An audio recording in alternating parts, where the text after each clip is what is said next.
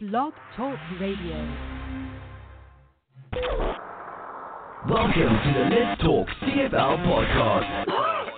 Roundtable discussion recorded live on Sunday and Wednesday nights. Visit Let's Talk CFL on Facebook for showtime. Brought to you by the Let's Talk Sports Groups on Facebook. Our partners, lostworldonsport.com. Stream live on blogtalkradio.com.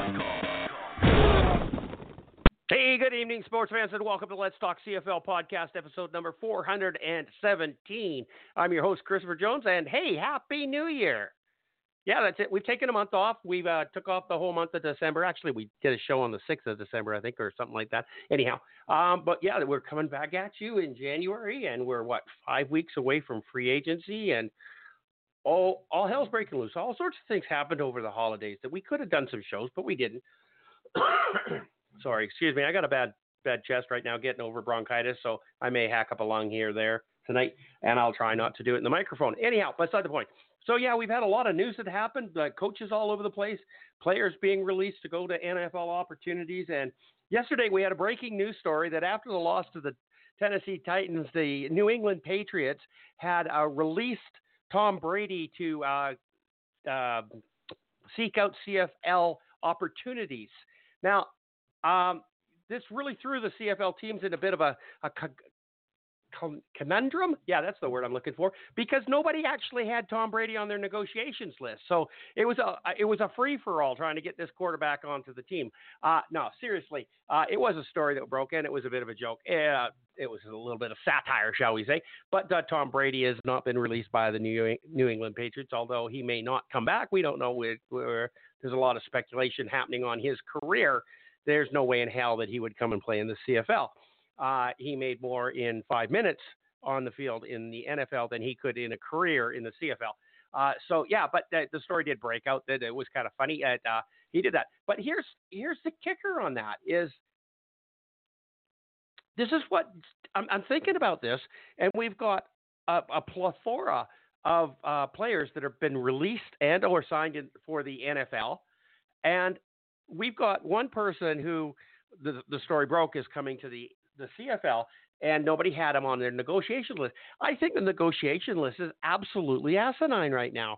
What if the Montreal Alouettes had Tom Brady on their negotiation list? I mean, it would absolutely be stupid of them to put up a position for that, because we know that Tom Brady would never come to the CFL. It just doesn't make sense. He's a gazillionaire, and why would he come here and play CFL and get hurt? He'd rather go golfing. But beside the point is that you can't waste a roster spot on that. But what if he actually wanted to come up here? And what happens? Just everybody, it's a free-for-all for everything. I think the negotiation list is really stupid. You've got a player down in the States, and you're going, oh, man, I'm going to put him on the negotiation list, and nobody else can get him. Well, what if he doesn't want to play for you? What if he doesn't want to come?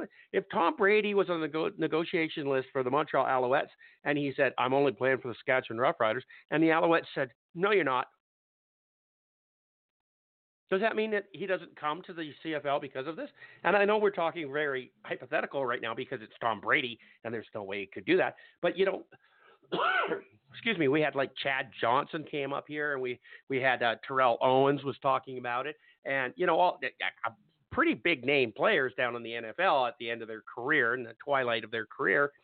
And they came up to the CFL. But we got this stupid thing called a negotiation list. And one team gets exclusive rights to him only because they put his name on a list. In what world does this make sense? Yeah, you've got scouting and you've got everything else, but that's kind of like a draft. We should have a draft. Any NFL player or anybody down in the States that wants to come up to the CFL should enlist and should qualify or register for the American draft, and then let the teams draft players each year. I mean, doesn't that make more sense? That's what we do with the college up here in Canada. So why don't we do this with American players coming up? Or why is it just a free-for-all, let's sign who we can? I don't know. It's just something in there. I mean, your scouting department, I don't know. It's a big kettle of worms. But I just think the negotiation list is served its purpose and is like passé. It's, out of vogue now. and we should go do something else with it. There should be another way of doing this.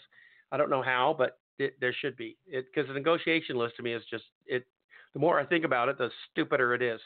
Okay. So anyhow, that's kind of my opinion on this, and I'm sure that everybody else is going to have an opinion on it. So we're going to open up the mics right now and talk to the guys. And for somebody who's been like harassing me all day about doing the show, are we coming back on, everything else, Will hasn't even given me a phone number yet to come on board and talk on the show. So, I mean, what the hell, Will? Where are you? What's going on? Welcome to the show, Charles Cliff. Happy New Year, and how you doing, my friend? I'm doing well. Sorry, Will did send you a number about right as the show was starting. Okay, I see that number now. Yeah. Okay, I will put him into the box and phone him off. There we go. Yes. Well, I was like talking, so well. I couldn't look at that. Yep. Fair enough. You look at. And so Will just sent me a message. He says you need to look again, bitch. Yep. I saw that. Did you really just call me a bitch? I believe it. Well, I wouldn't have put it in print if I didn't. Okay. Yeah. Okay. Well, Charles is talking right now. Take your back seat. Okay, I'll be quiet. Okay. Okay. Yes. Charles, there you go. Yes. Welcome I'm to the doing show. well. Good. Hello, and Happy New Year to all on January 8th. What point do you stop wishing people a Happy New Year? Are we already at that point now? Or No. I remember there's been times where people have, like early February, people are saying to me, Happy New Year. I'm like, well, that was a month ago. Well, I think you're supposed to say it whenever you meet somebody for the first time in this year that is important to you. Okay. Okay. Fair enough. Now, I know right. that if you're just you're seeing Aunt Martha for the first time this year in August, you probably wouldn't think about Happy New Year. Quite likely not. No. But anybody right now and in the next little while that if they're important to you, then you just wish them good greetings. Yeah. I don't see a problem with that. Do you? No, I have no problem with that either. I know I've seen some people say, "Oh, it's the middle of January. Stop wishing me a happy." I mean, what's the difference? Why does it offend you so much? Well, whatever. Yeah, exactly. I don't mind. Yeah. Just say, "Well, Happy Hanukkah." Want it? Yeah. Or Ukrainian New Year or Christmas or whatever the hell it is, right? Yep. Exactly. Yep. Okay. But I'm good. That's something that always bothered me about again. Ukrainian Christmas, right? I mean, they don't have it to like the 12th of January or something. Yeah, they get all the January, deals. basically. They get all the deals, buying all the after Christmas specials, and then they get to give them away at Christmas. It's not fair. Yeah. True. Anyhow. Oh well, no biggie. I guess. Yep. Yeah, not at all. Yep. Okay. So let's see who else is on board here. We might as well introduce Will, because he's already made himself part of the podcast. William, so introduce Happy New me Year. Then. So introduce me then. Happy New Year, everybody. I guess Bitch. This is the first time I've... Oh, CJ, I missed you, buddy. Anyways, as far as and I did listen to the first 4 minutes of the podcast, by the way, because I wanted to hear those tones of CJ talking again. Okay, and let's start the year off good. Negotiation list. I don't care. Okay, I don't care. The bell was too early then. It's a waste of time. It's a waste of time. It's a waste of everything. Tom Brady in the CFL, okay. That would be like saying Will is going to be under 200 pounds this year. Okay, it ain't going to happen. Okay, so I don't. But care that about is the negotiation possible. list. That is possible. Although it's highly unlikely, really. and we don't wish those diseases on you. The only problem is I like food too much, and that's the only way I'd get there is if I had a disease. So anyways, but it is possible. So Tom Brady coming to the CFL is not possible. Not gonna happen. So, no. I don't even know if I want to see Tom Brady in the CFL. Why would we? I don't like people who cheat. The motion would fuck him up big time. So, yeah. He doesn't have an arm for this field. And on top of that, the Gronk is not playing anymore, so he wouldn't have anybody to throw the ball to. So, you don't know about these things because you don't watch NFL football. I do not. So, because you don't know what a Gronk is, do you? What is a Gronk? Rob Gronkowski. His favorite tight end for most of his career, who did not play this year because he retired. So. Okay. I did see something that I did notice. I did notice that Bill Belichick, is that his name? He doesn't know if he's going to return to the Patriots. Yes, as he said, he hasn't decided. That to me. See, I noticed that. That went. Oh, that's important, isn't it? That's important to somebody. Just not me. Okay. Well, yeah, it is important. Not me. It isn't. It's important to the other 29 teams in the NFL because they'll all try and sign them. Okay. No problem. That's what's important. Yeah. So. Anyways, but. Okay. Yeah, I don't care about the NFL. Not at all. When are we going to talk about? When are we going to talk about the CFL? And I just so you know, going back to the negotiation list, and all these players that are signing in the NFL from the CFL right now, I hate that. I hate that so much. It's not funny. What? They're signing in the NFL? Yes. Because 90% of them are going to be training camp fodder. That's it. Yeah, but they got to hold on to their dream. Yeah, you know what? Their dream. Not one American grows up says, I want to play in the CFL. Not one American But every American grows up saying, I want to play professional football. Well, CFL these guys is are. Professional football. CFL. Yeah. And if it wasn't for the CFL, the NFL wouldn't be looking at you. I just hate it because they're going to go and 1% of them are going to make it, and the rest of the guys are coming back to the CFL. But they're holding on to their dream. You can't deny somebody their dream. Okay. I agree. I understand what you're saying, Will, but at the same time, I mean, if a guy wants to take a shot and there's a team down there that's interested in him, do you really want to say, you know what, no, you can't go? How well did that work out for Ottawa with Jamie Elizondo? Because the guy fucked off anyhow.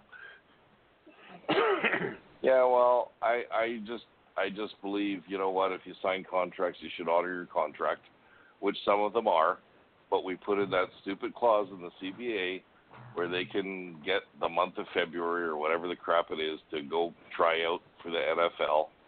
And I don't know, I think it screws up continuity in your team, especially if these guys come in late, because if they don't make the NFL, somebody's going to pick them up, and it should be the team that they had before.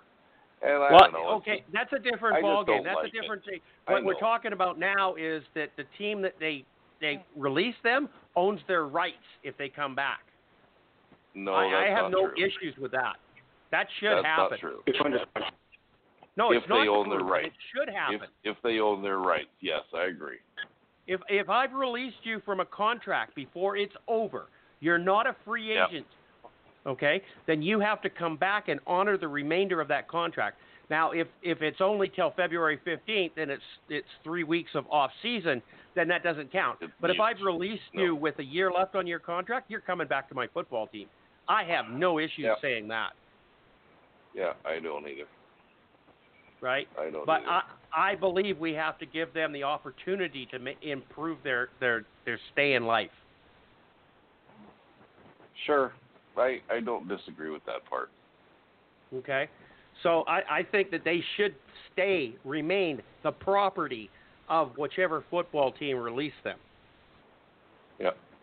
I 100%. I agree with that. that. And that will stop shit like Khalif Mitchell, who left Toronto for the NFL and 3 days later signed with the BC Lions. That just turned my stomach. And I like Khalif, and I was glad that he came to the BC Lions at that point in time. But it's not right. No, it wasn't. I disagreed with it. And I said so at the time. Right? At least be honorable about shit.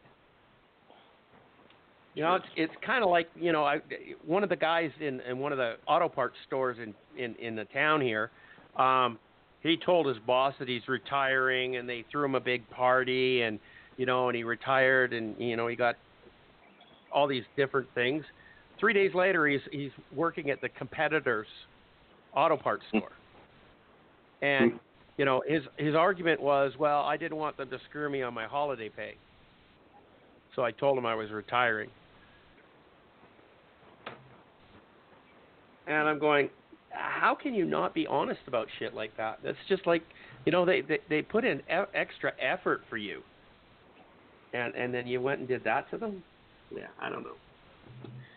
Just wrong. It's wrong. It's wrong on a lot of different levels. It's not like merit is so big that they'd miss that he went back to work for the competitor, right? Yeah. So there's only 7,000 people here. I know. How do you not know who I'm talking about if you lived here, right? Right. Anyways, talk to somebody else because I'm sure they all want to talk. Well, they can talk. Their mics are open. Sorry, we forgot all about you guys. Mark, how you doing? Come on in to the show, buddy. And Phil's here as well. Yeah, Mark, why would I want to interrupt when I'm just sitting here going, okay, what tangent are we going off on this time? I'm surprised we kept it to football, so that was a nice change. New Year's, all that crap was good. With your Happy New Year thing and when to say it until and all that, what drives me nuts is when you see somebody on New Year's Eve and you're going to be seeing somebody, that same person, on January 2nd. I'll see you next year. See you next year. Shut the hell up. It drives me crazy. Yeah, well, not much you can do about it. No. William, did you survive your cheeseburger from yesterday? Yeah, barely. But, you know, I don't eat that much, so it was okay. It was okay. It was an afternoon off of work, so I didn't care. But I paid for it this morning. Yeah, I paid for it last night. I ran like a demon all day today, so because I took yesterday afternoon off. In case anybody's wondering, we got to sit down and have a cheeseburger with Mark yesterday in Calgary. So I got to meet Mark. I've met almost everybody now, haven't I? I met Charles. I met CJ. I've met Mark. What's that other guy's name? The Saskatchewan. Phil. He's not here yet. Phil. Yeah. Oh, he's not here yet. I met him too. He's here. He's online. He just hasn't talked yet. Oh, okay. I met him too. Yeah, you met Chris too, didn't you? That was pretty anticlimactic. And I met Chris. Yeah. And I saw. We haven't seen Chris in a long time. He's not talking to us anymore. I saw that female person from a distance at the Grey Cup last year, so whose name is never to be mentioned. So, yeah. Oh, sorry. You didn't say that soon enough. I met her too. Yeah, I didn't meet her. I saw her from a distance. So that was enough. Yeah. So, anyways. But yes, it was a pleasure meeting you, Mark, and having a conversation with you. So it was lots of fun. It's always good to put faces and bodies to a voice. He's a lot bigger than you thought, isn't he? No, actually, he's not. Oh, okay. No. Okay. Phil, welcome to the show, buddy. How you doing? Hey, thanks, Christopher. I'm doing great. I see that Charles has a great show planned for us, and I think it's going to attract fans from right across the country. You think? Because, with all these changes in coaches across the league, we've got some interesting topics coming up. Only thing I other want to add is Happy New Year, everybody, and want to express my sincere disappointment that I wasn't able to meet with Mark yesterday when he was in town. Of course, it wasn't that I wasn't able to. It was that nobody called me. He didn't ask? He didn't call you, eh? No. Really? No. What a ditch. No. What a ditch pig. Yeah. Being a writer, I can't believe that. Forgetting you live in Calgary. Yeah. That was a dick move, actually, I thought. Yeah. Dick move. Well, and, okay. and just to add to that, I mean, I think I've only ever invited Phil to one football game. Is there any reason for that, do you think? Just want to speculate. Let's leave it alone.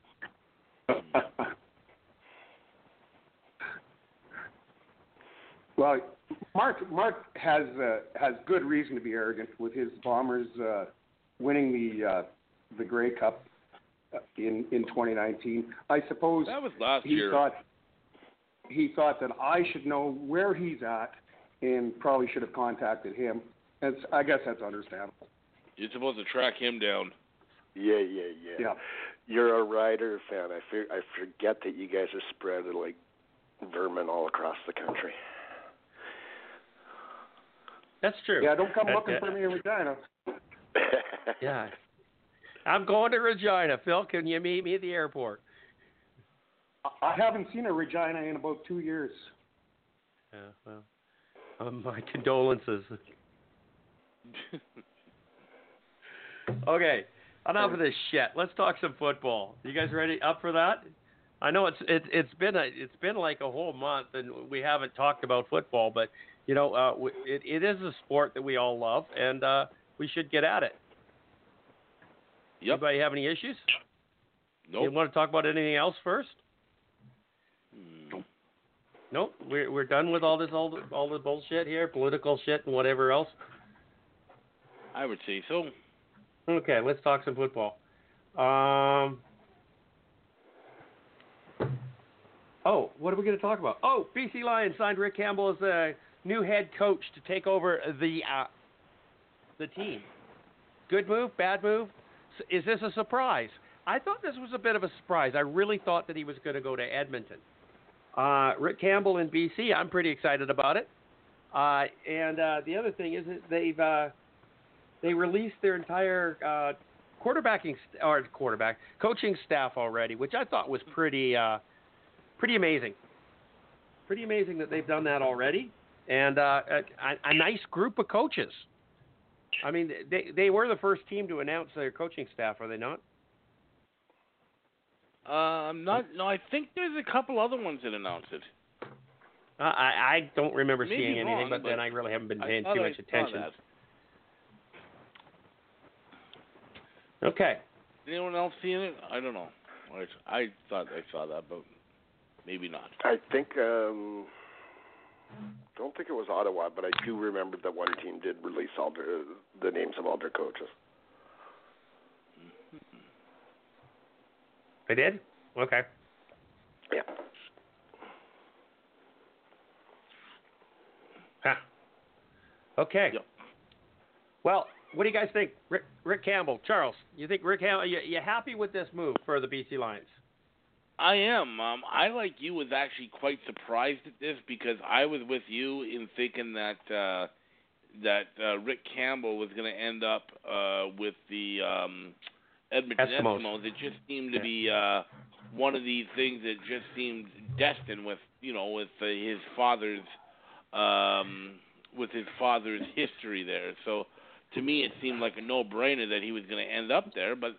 As it turns out, he has, I guess, a pretty good relationship with Ed Hervey, and that was what ended up bringing him here. I'm not at all upset. I mean, anytime you can hire a Grey Cup winning head coach on your sidelines, it's a good thing. I looked at the coaching staff that he's put together, and it looks actually pretty good. No offense, but there's no Jarius Jackson listed on the coaching staff. That was the first thing I looked for when I saw it had been announced, and his name wasn't there, and I was pleased about that. I was also quite pleased to see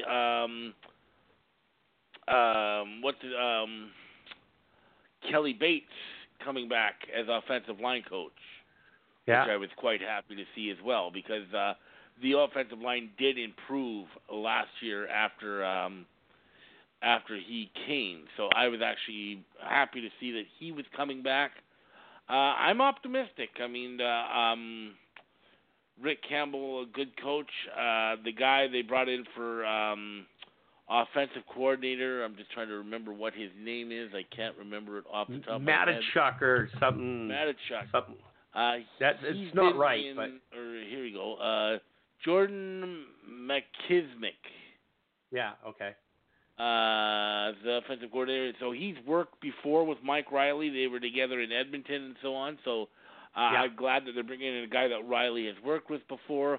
Glad that Ryan Phillips is still here as defensive backs coach. And defensive coordinator Rick Campbell is going to do it himself. Rick Campbell, that's the one thing that I'm a little weary on. I'm not always a big fan of the head coach also being a coordinator. I think that the head coach should be just a head coach and have guys. I mean, I know I think he might have done it before. I'm not positive, but I would have preferred to see a separate defensive coordinator. But hey, this is what Rick Campbell wants to do, so we'll give him a shot to do it. So I'm interested to see how that dynamic's going to work. But you never know. Maybe that it'll work out. So I'm willing to at least give him a chance. So Jason Tucker coming in as wide receivers coach, another guy that's worked with Mike Riley. The other one that kind of caught me off guard was Danny O'Brien as offensive assistant. I hadn't heard that he had retired, so that one I wasn't quite expecting. Danny O'Brien. Yes. Yeah, I didn't know he had retired either. I brought that up right away. I went, what the fuck's going on here? Yeah. Okay. I just noticed we lost Phil. He hung up his phone by mistake. Okay, well, let's not go to him next then. No, we're not going to go to him next. I'm going to phone him, though. Oh, good. Okay, Mark. Yep. What do you think of Rick Campbell over in BC? If I ask Will, he's just going to say, I don't care. It's obviously an improvement over last year. Yeah, that goes without really even having to talk about it too long. Is they had to do something, they did it. They've got an experienced head coach. But like Charles said, why does he need to be defensive coordinator? I know. It's my biggest pet peeve with the CFL. It really is.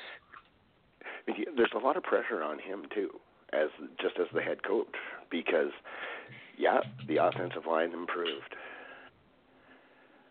But Mike Riley still ended up the season. Did he not break his wrist? He broke his wrist. Yeah. Of his non-throwing hand. Non-throwing hand. Regardless, the offensive line still led him to a broken wrist. And now you're coming in as the head coach, and I'm going to be way more worried about the defense. You guys do whatever you want to do on the offense. I'll come over every so often and check on it. That's not what a head coach does. He does have to let his coordinators work, but he should be overseeing the entire thing, not worrying about defense all the time and drawing up the game plan and everything else. I really thought they would bring in a defensive coordinator. I'm surprised they didn't. I am too. I'm really surprised that Noel Thorpe didn't come over with him from Ottawa. But in saying that, I've liked Noel Thorpe for a long time as a defensive coordinator for a lot of teams. Montreal Alouettes, he was amazing over there. But lately I've heard a lot of negative things about him personally, that a lot of people don't like playing for him. So, I'm kind of torn on that one, but a brilliant defensive mind. Anyhow. Okay. Yeah, no, William. he'll improve the team. Okay, I believe so too. William, Rick Campbell, BC Lions. I don't care. Or do you actually have something to say? I'm thinking there's going to be a whole lot less pot smoking in the coaches' room this season. You think? I think so, yeah.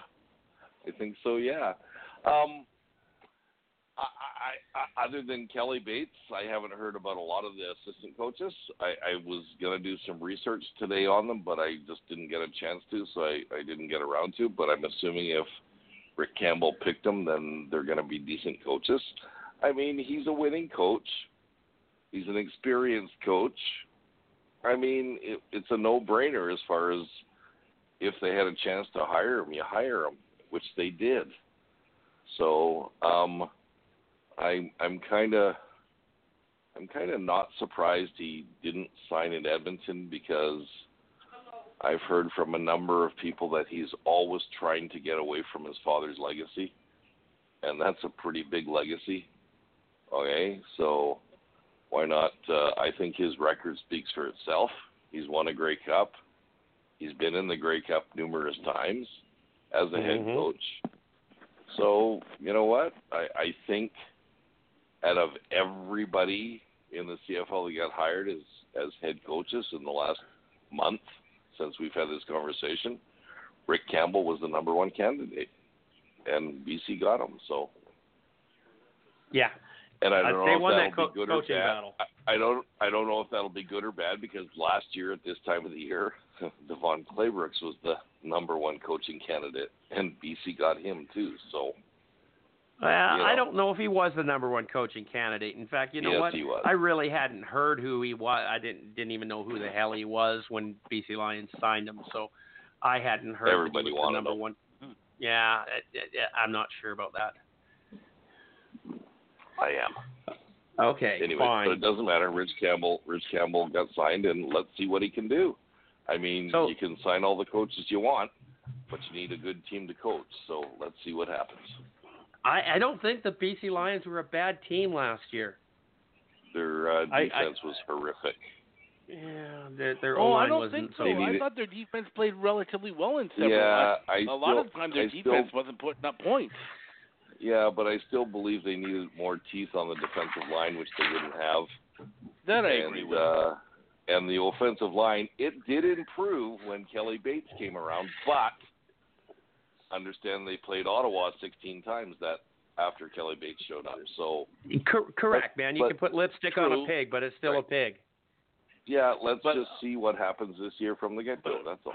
Earlier in the year, even against the bad teams, they were having problems with that offensive line. I remember a couple games against Toronto where they were struggling. Yes, they were. But I mean, they need pieces. There's no doubt about that either. So, but you know, I think we'll see. Well, the next big thing for all of us is free agency, right? And see who's out there and see who signs, and see who didn't go to that. And see who didn't go to the NFL. Yeah. So. I don't know if this is something that'll get you excited or something that's going to depress you. But it's 136 days, 15 hours, 26 minutes, and 35 seconds to the first CFL game of the season. Yeah, okay? But I still, I do. I got the countdown clock going. I do get to fill that void with NFL playoffs right now, so. Yeah, well. And NFL playoffs are, if it's the only thing on TV, well, I'll watch it. So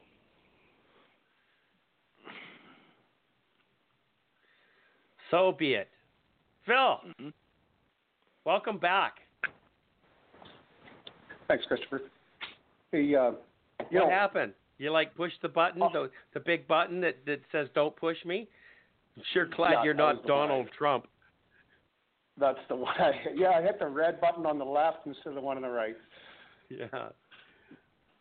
So, this hire by the BC Lions, it's a good hire, but it's not a very exciting hire.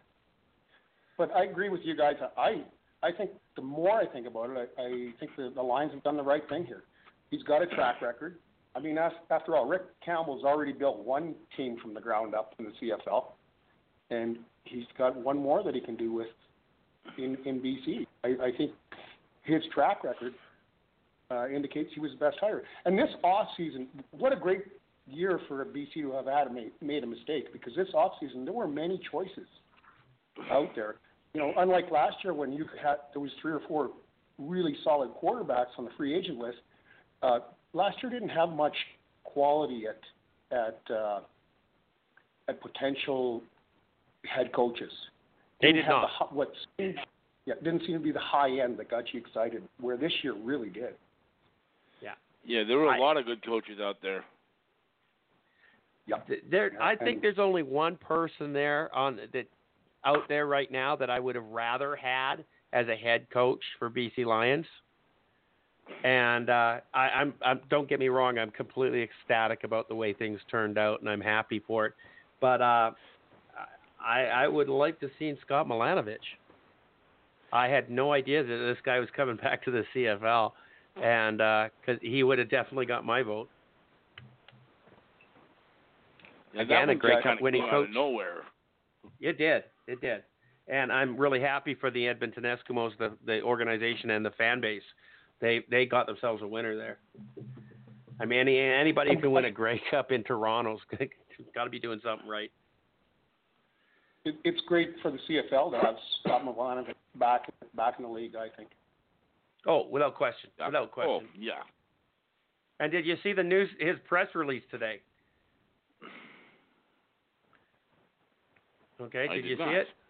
Yeah, no. it was good. I just scrolled past it, looking at that stupid thing that Kelly Bates posted. Kelly Bates? Kelly Bale, sorry. Kelly Bale posted that picture of that model wearing the Riders gear. Oh, I saw that, yes. That's just wrong on multiple levels. Yeah. Okay, according to Eskimos head coach Scott Milanovich, he goes, I love Chris Jones. I think everyone knows that. I spoke to him yesterday, but that's not going to happen for Jones to become the Eskimos defensive coordinator. Oh, yeah, I did read that. But the first thing that came to mind was I thought, and also tying back in with what we were talking about Rick Campbell, maybe he's just leaving that spot for defensive coordinator open for Chris Jones. Although I have heard the Browns are committed to keeping him. Mm-hmm. Chris Jones? Yeah. There's a story out there. They're committed to keeping him. Okay. Well, that's a good news. Okay, let's move on down the list here. Rick Campbell is in BC. Ryan Dinwiddie takes over the hire in Toronto. I thought this was a little bit over the top. This kind of caught me off guard. I think Ryan Dinwiddie should have been an offensive coordinator for a couple of years before he jumped to the head coaching job. This has traces of Mike O'Shea to it. And he at least was a special teams coordinator before he became a head coach. But a great football mind. I think he pretty much was the offensive coordinator in Calgary, even though the title belonged to Dave Dickinson. I think Ryan pretty much did most of the offensive work on that with approval or rubber stamp from Dave. That being said, I still think that he needed more experience in that position before you go make him a head coach, and especially a head coach in a city that has been so pathetic for so long that they needed to do something, and they didn't do it. If Scott Milanovich was available for hire, he should have gone back to Toronto. Toronto should have moved the mountains to get that guy back to that city. That didn't happen. So what's your thoughts on Ryan Dinwiddie being the rookie head coach in the Toronto Argonauts? William, go for it. Well, once again, and you know, a favorite saying is it the system or is it the player or is it the system or is it the coach? So Ryan Dinwiddie is thought of very highly in Calgary. I'm sure that he was willing to take any job because he's not going to be the head coach in Calgary for a long time. Dave Dickinson isn't going anywhere. Okay, he might not have even got the title of offensive coordinator because Dave Dickinson he still called the plays on the sidelines, and Ryan Dinwiddie dealt with the quarterbacks. I would hope that a guy like Mike Clemens would phone guys that he knows and say, hey, what do you think of this Ryan Dinwiddie guy? And maybe that's what he based some of his decision on. But, I mean, you're always going out on a limb when you hire a rookie head coach who's never been a head coach. Look at, I hate to use this as an example, but look at BC last year, okay? And, I mean, Devon Claybrooks was a defensive coordinator for 3 or 4 years, and he had great defenses, but it still didn't pan out. But you never know. I mean, because Craig Dickinson did a good job last year in Saskatchewan, and he'd never been a head coach, and he was a special teams coach. So I guess we will see.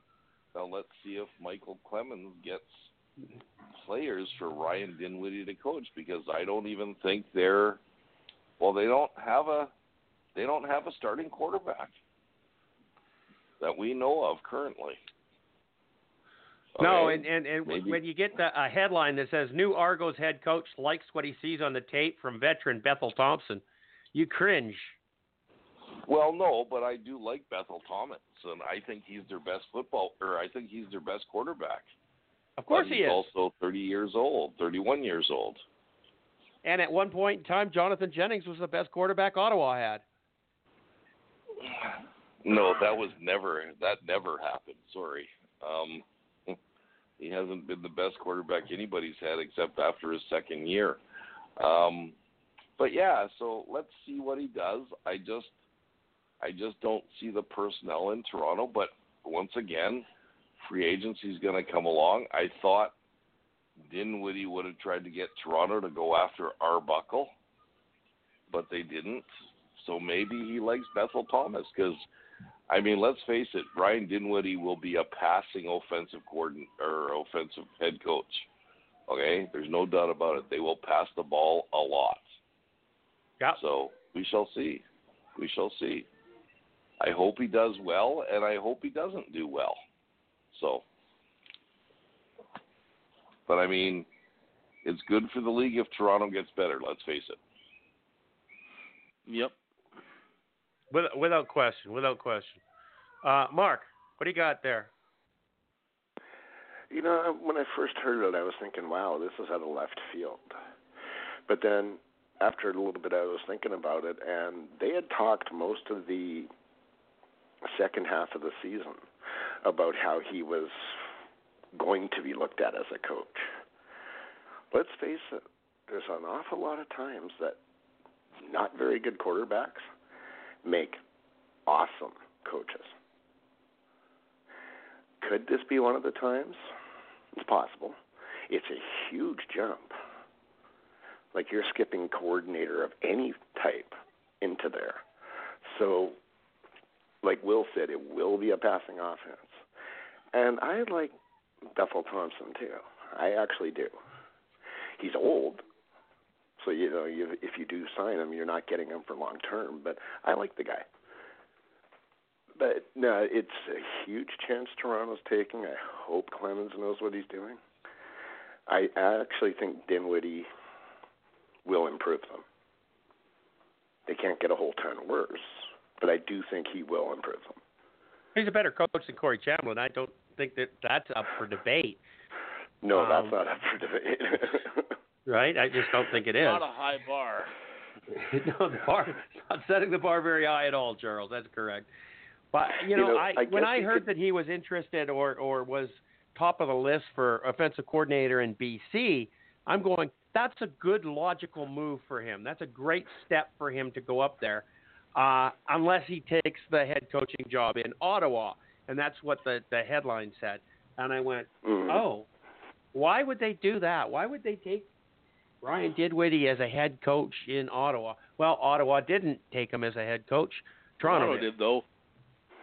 Yeah. I do love it that it's a new face.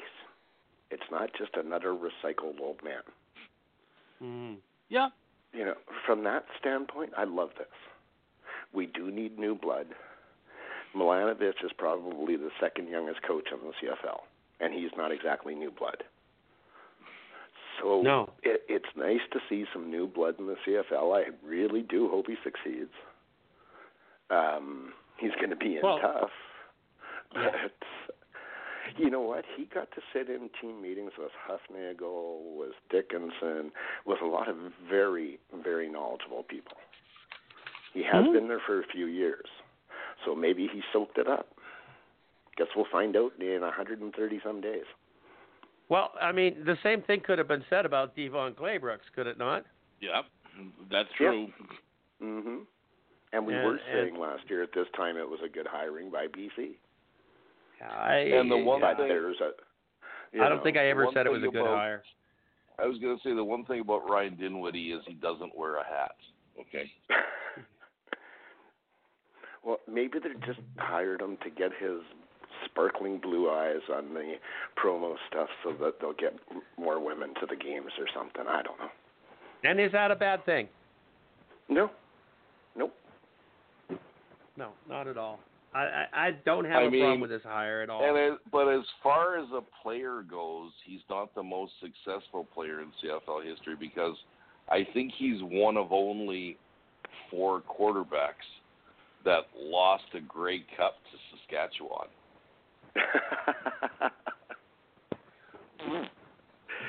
Yeah, the one and only game he ever started his entire career. Yeah. Hey, kid, you get to make your first start. Hey, it's in the Grey Cup. You can't blame him for that. No. Okay, Phil.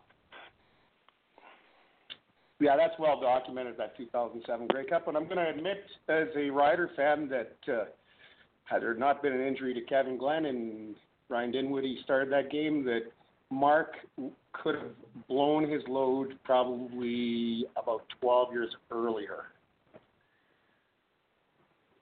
Yeah, but then they wouldn't have won it in the last 12 years either, so, shit happens.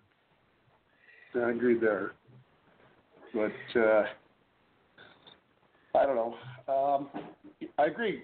I think it was Will said that, or who it was that said that McLeod Bethel Thompson, they actually see something in him. Well, I guess Coach Dinwiddie did. And I'm with Coach Dinwiddie on that. I think he's got a quarterback there. Here's a guy with, not a whole lot of CFL experience yet, but he's shown me a lot of confidence in the pocket, and he's really just looks unflappable. So I as a Toronto Argonaut fan, or if I was one, I'd be excited about the season coming up. At least it's no less interesting than what was going on with the BC Lions last winter and spring, and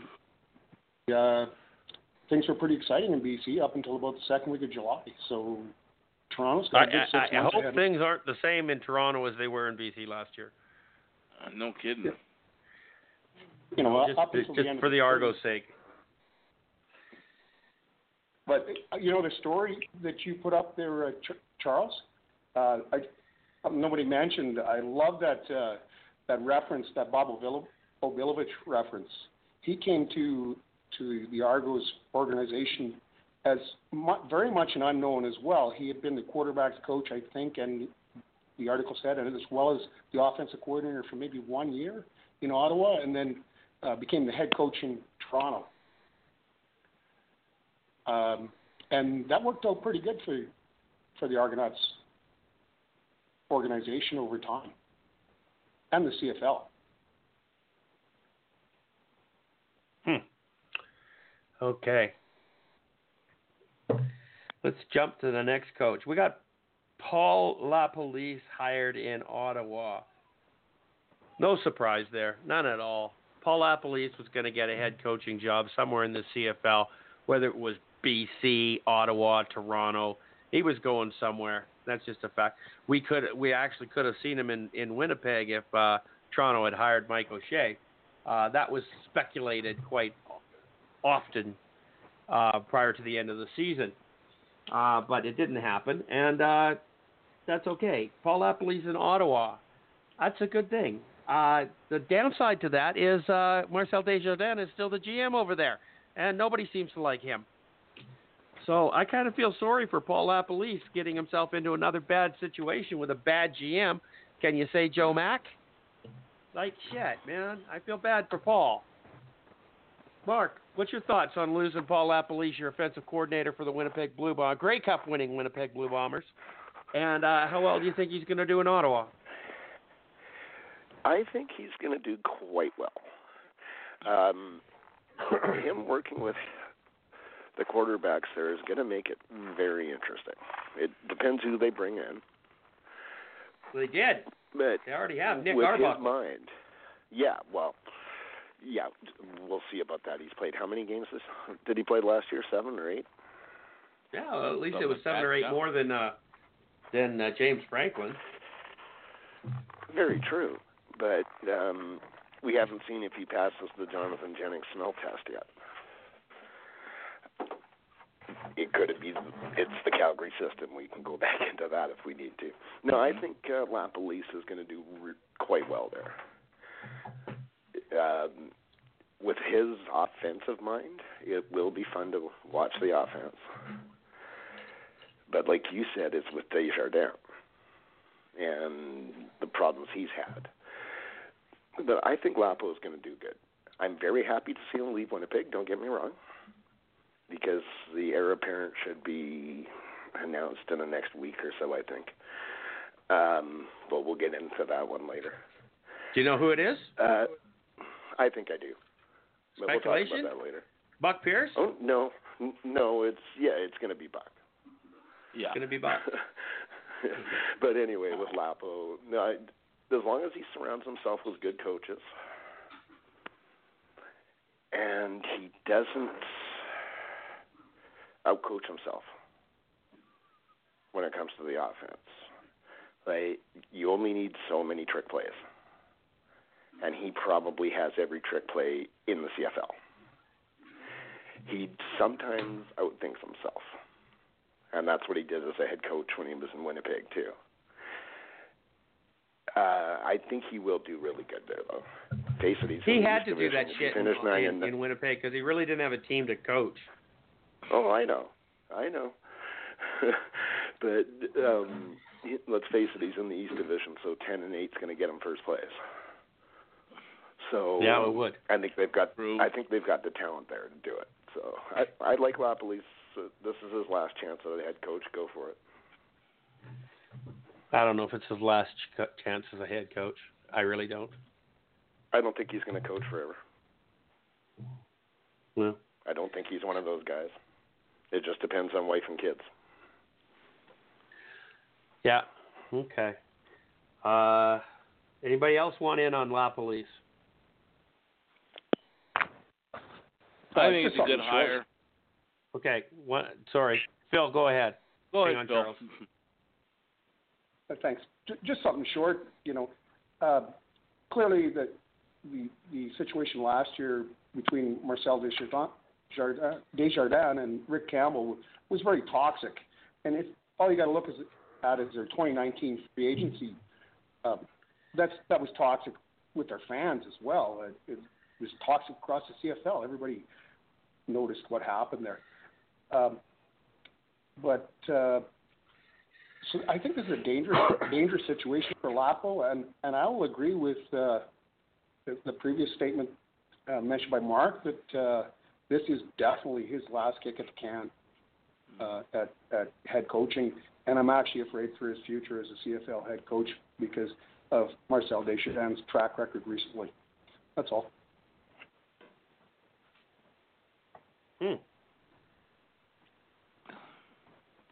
Interesting. Okay, Charles, go ahead. No, I think it's a good hire, but I was going to echo what everyone else is saying about Marcel Desjardins. I think Rick Campbell is a good coach, and he had no chance with that team that Desjardins put together last year.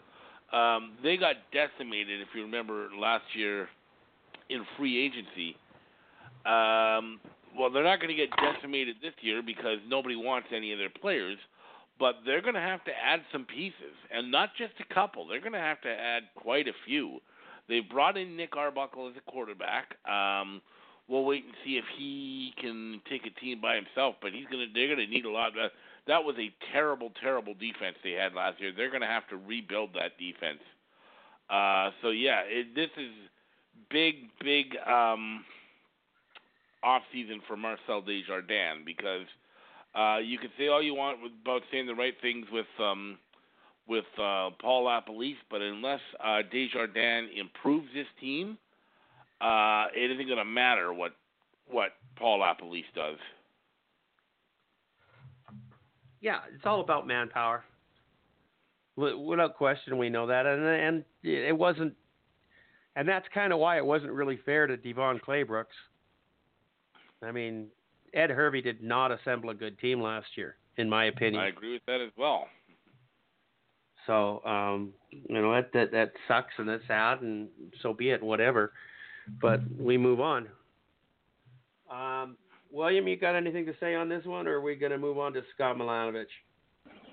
Yeah, you know what? Not really. I mean, Paul LaPolice, I've always thought he deserved another chance as a head coach, and he's finally got it. I know it's Ottawa, but you never know. I mean, you never know. If he hires the right assistants, you'd be surprised at what they'll do. But they still need big personnel changes, and I'm assuming that he probably had that conversation with Desjardins, and he'll get him. Well, and they got Nick Arbuckle, who I'm not completely sold, but I still think Nick Arbuckle is currently better than anything they had last year. So, no arguments from anybody on this podcast. No, let's see what happens. Okay, actually, and it might even be said if I could pretend I'm CJ for a minute. Okay, with the exception of Zach Collaros, Nick Arbuckle. Why the hell would you do that? If Nick Arbuckle is better than any quarterback that was on Winnipeg last year.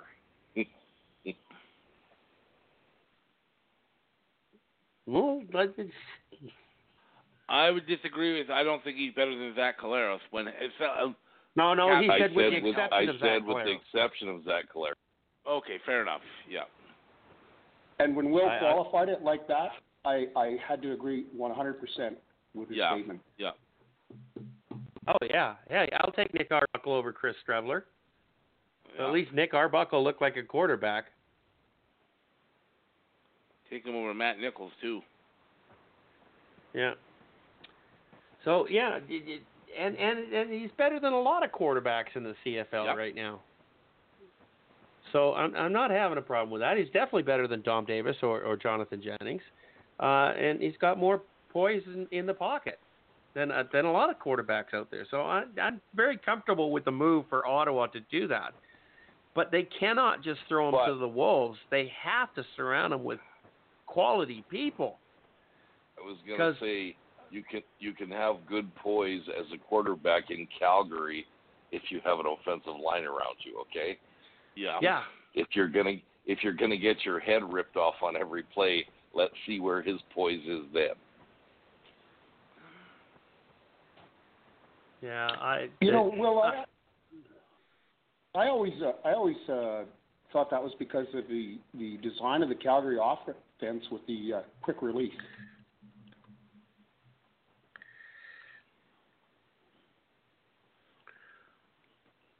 There's not much argument from that. Nope.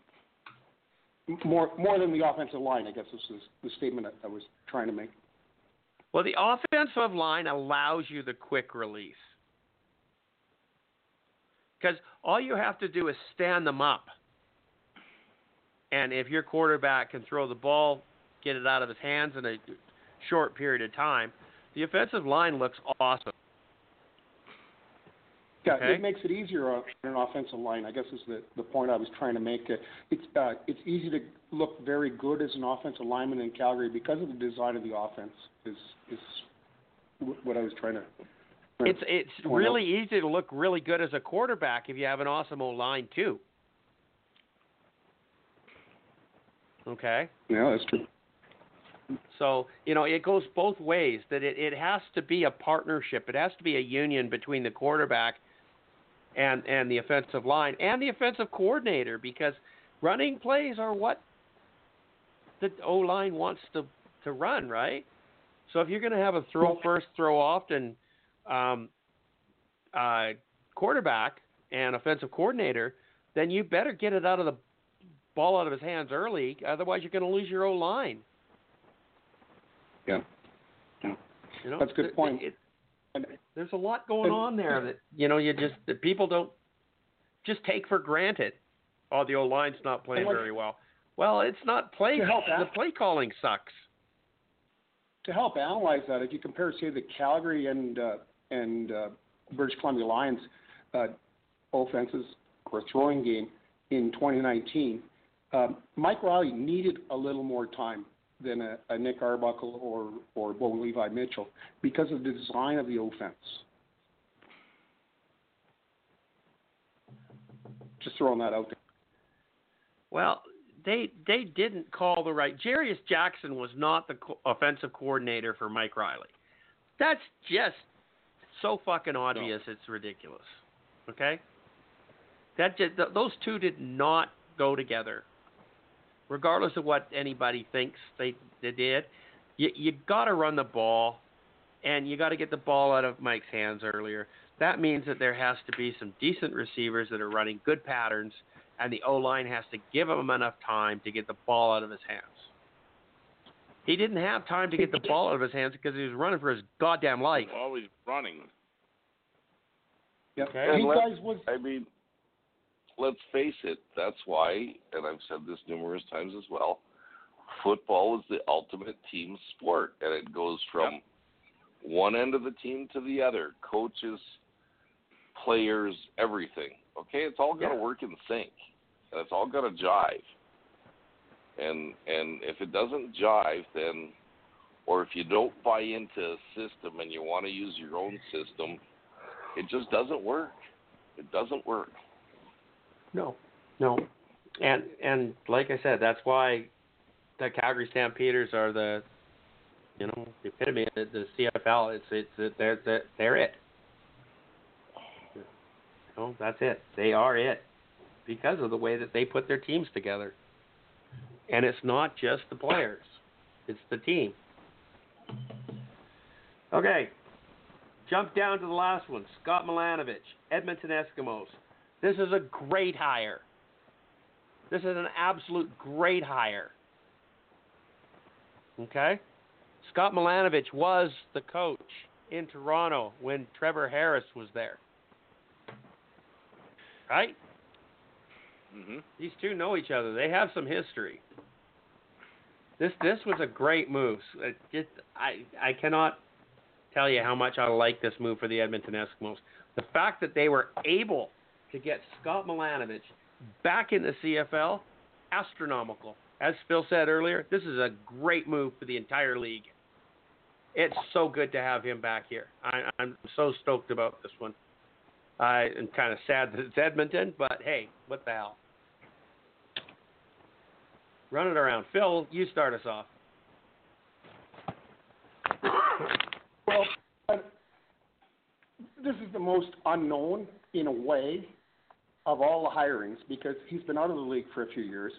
But like you mentioned, one of the most interesting because clearly the hiring of Scott Milanovich by the Edmonton Eskimos is Trevor Harris approved. And if you're a starting quarterback who is your franchise leading player is approving of this head coach who has a track record previously in the CFL that is so tremendous, I think this is one of the most solid hirings there is that we've seen of the four we've talked about tonight. That's really all I got. This is the most solid hire? Is that what you said? I think so. I think it's the most slam dunk based on his track record.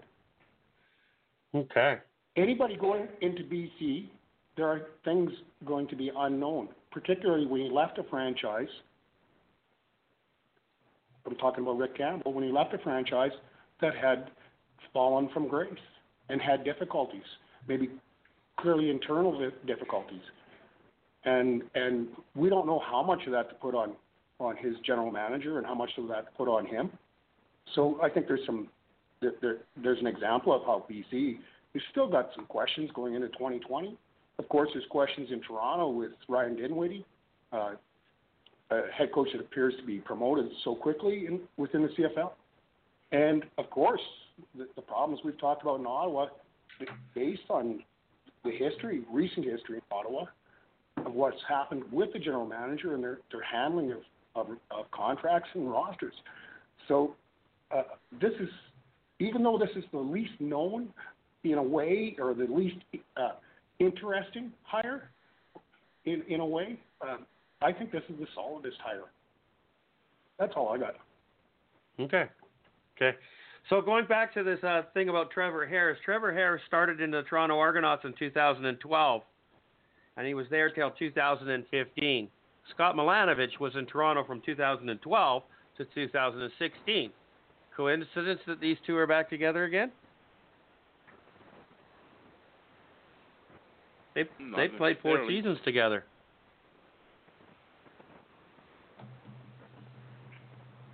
You know a guy really well if you've got him on your roster for 4 seasons. Yeah. They're going to make some music together. Trevor Harris loves this hire. Scott Milanovich came back to the CFL, which, as a betting man, I would have said never would have happened. And, this was a great hire for Edmonton. William, you got to have some input on this.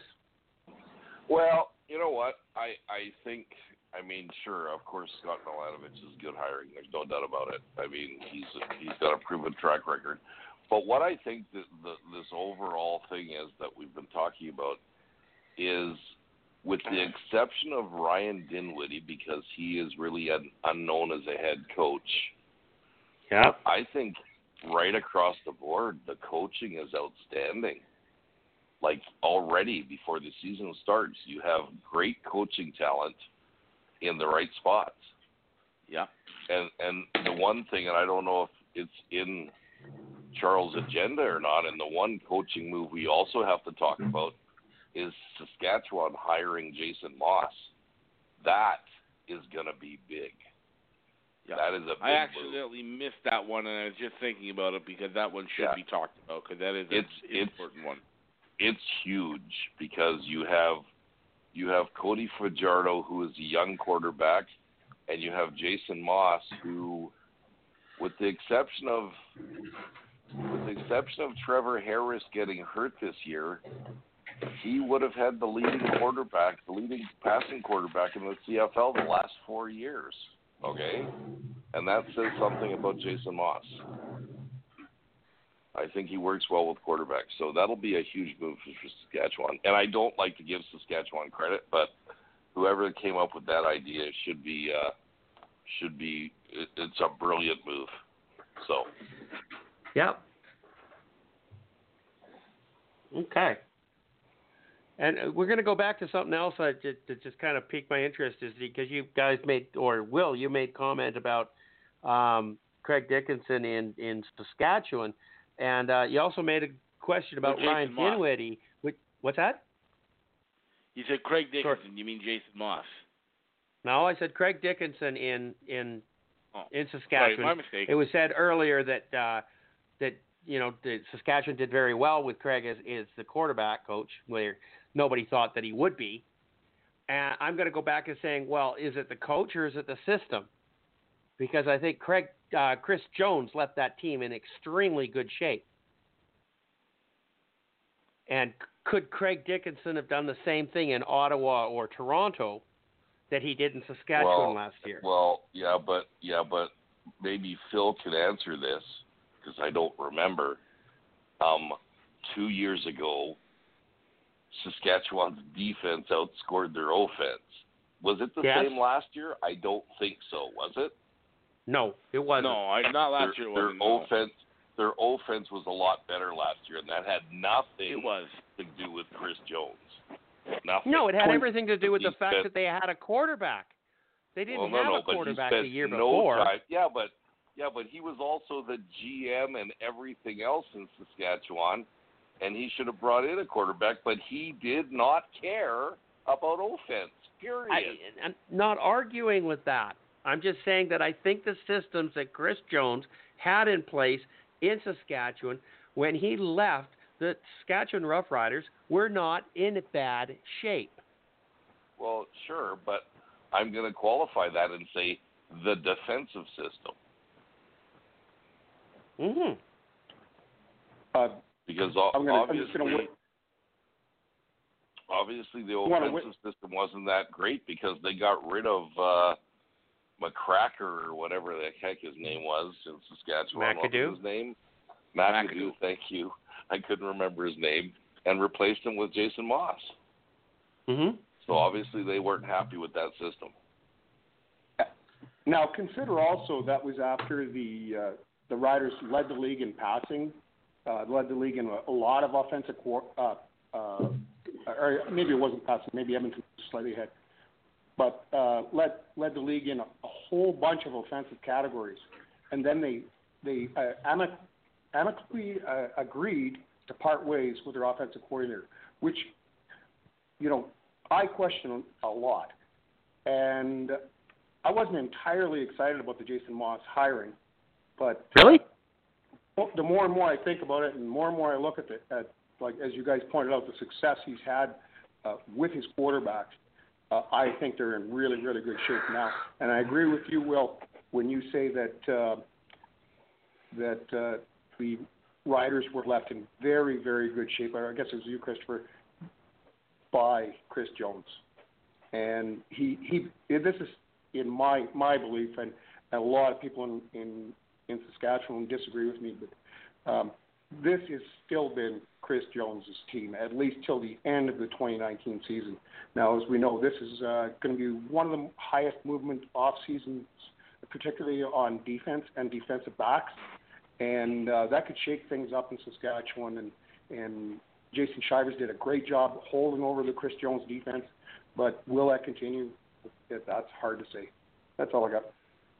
Well, we'll see how that goes. Mm-hmm. I want to hear from Mark on this. And it's 36 days away. Everybody's hooped when it comes to free agency at whatever position. Winnipeg had, the least amount in the CFL, and they had 24. Mm-hmm. So every single team's going to be completely different this year. Yeah, no doubt about that.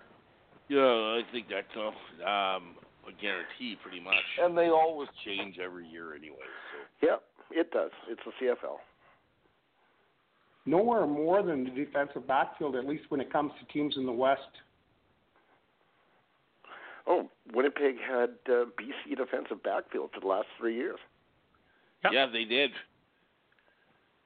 Winston Rose. Just go there. You see, I hope Calgary makes a bid for Chris Trevler this year because they need a running back. Hey, he did throw a touchdown pass in the Grey Cup. Yeah. You mean he pitched the shot put in the Grey Cup?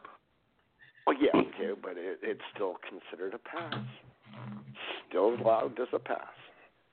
Yeah. I really hope that the BC Lions sign Brandon Bridge back.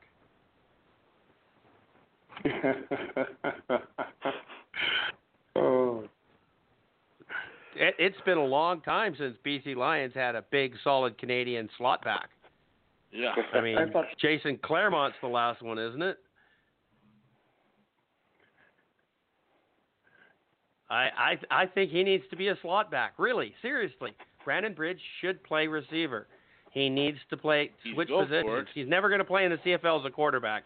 He needs to play receiver. He needs to be a slot back. He needs to do a Sinopoli. Mm-hmm. Yeah, exactly. Just like Brad Sinopoli. Look how well that's worked out for him. Oh. Hall of Fame. Hall of Fame quarterback. Or who what? Receiver. Hall of Fame receiver in Brad Sinopoli. Yep, absolutely. Charles, was it the BC Lions that signed Brandon Bridge this year late in the season? Yes. Yeah. They signed him once Mike Riley got injured because they needed another quarterback on the roster. Right. Well, Danny O'Brien and Brandon Bridge is how we finished the season. Like, seriously. Yeah, because not only that, the Lions had that other quarterback that got knocked out. The guy that everyone was high on. What was his name? High is a good word to use for the BC Lions. Yeah. But there was one guy, they wanted to bring him in. They brought him in. He looked good in training. I can't remember his name, but he was in the game, I believe, where Riley got knocked out, and then he ended up, I think, tearing his ACL and being knocked out. That's right. Yeah. Speaking of quarterbacks, sorry to go off on a quick tangent, but I just remembered, and I'll forget it. Kramer. Brent Kramer was his name. Right, yes. Sorry. Yeah. Did you see that they removed only having 2 quarterbacks on the roster? Yes. No, that's not. They took it out of the CBA. No, that's not what happened. That's not what happened. I thought that's what I saw on Twitter. No, that is not what happened. Interpreting the rule from the start. Yes. The rule was you no longer had to mandatory have 3 quarterbacks. Oh, so if you wanted, you could only have 2. Okay. Yes. If you wanted, you could only run 2 quarterbacks, where that was not allowed in the previous CBA. You had to dress 3 quarterbacks. Why didn't they just say that in the first place? Yeah. Well, they did. It's just nobody heard them. Effectively, this opens up one roster spot for a non-quarterback position. It's really what it does. Yeah. If at the coaches or not to dress management 3. discretion. I mean, Hamilton last year only dressed 2 quarterbacks. They did that because the CBA allowed it. Okay. So they were already using that rule? Were they dressing one more non-quarterback? That's correct. Okay. Now, the rule is in full force this year, and the deal is you can have 3 quarterbacks on your roster and only dress 2. Okay? So it doesn't go back to not developing your 3rd quarterback or anything else, because you can do all of that, and whichever game you want, you can dress 3 or 2 or whatever. Now it's totally up to the team as to how they wish to play this. Where prior to that, the CBA demanded that they dress 3 quarterbacks for every game. Now That's every guy difference. on the bubble to be on the 44-man roster from the 46 is going to be looking at that 3rd-string quarterback thinking, you got my game check. Well, no, of course, they all 46 get the game check, but you got my dress. Yep.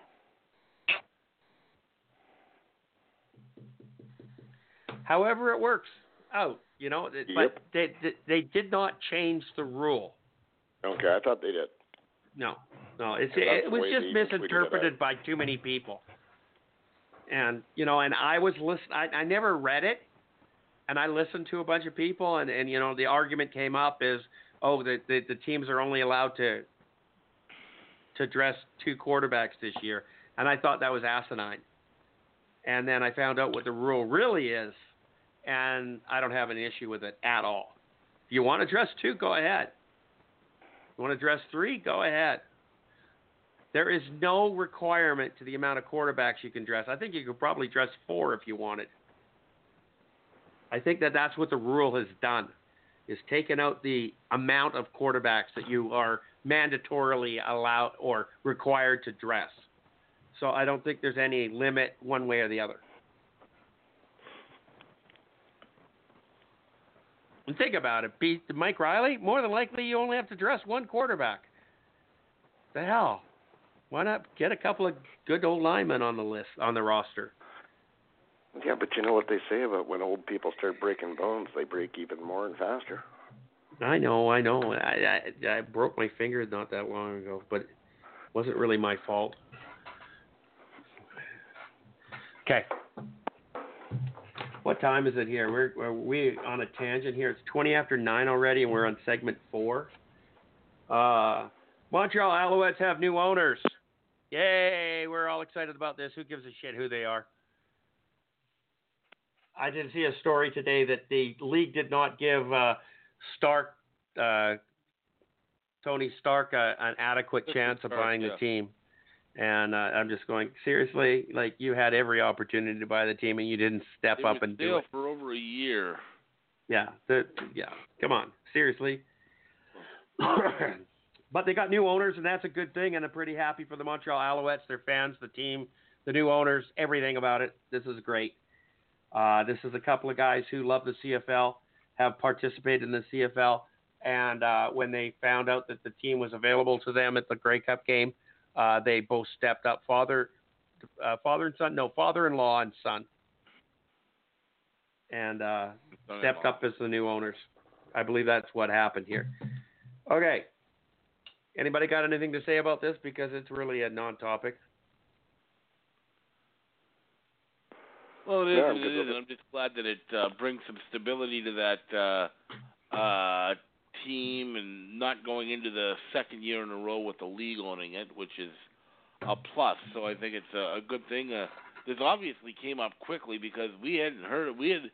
For over a year, we had been hearing all these different names, but these guys' names never came up until they were announced. So, well, they were not even an option before the Grey Cup game.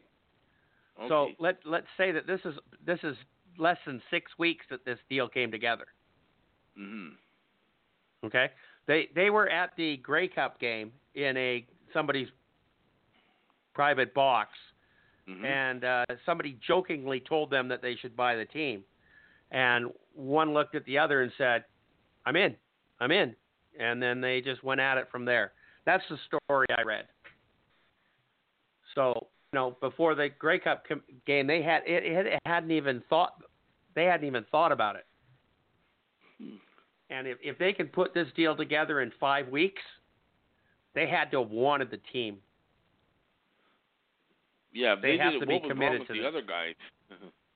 The other guys weren't exactly coming in quick. They had all sorts of opportunities to buy the team and never could. So, yeah, that's exactly my point.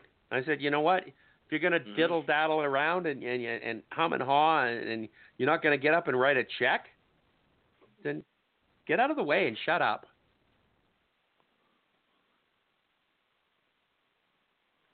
So, I'm happy for the Montreal Alouettes. Okay. Several Impact players have been released to try out in the NFL. Who has the best chance to stick and who is the most impactful loss? I don't care. I really don't. Once you've left the CFL and you're gone to the NFL, I wish you all the best. Go ahead. But we're not talking about you anymore because you're no longer part of our league. And your team, it's going to be a loss. But you know what? So what? Who's going to be the big loss? I don't know. Trey Roberson, Reggie Biggleton, Winston Rose. It could be a lot of different people. They're all. If you're not an impactful player on your team, you're not going to get an opportunity in the NFL. Good so point. Every one of them is going to be a loss to whatever team had them. That's my thought on this one. Anybody want to say, is there somebody out there that you absolutely cannot do without?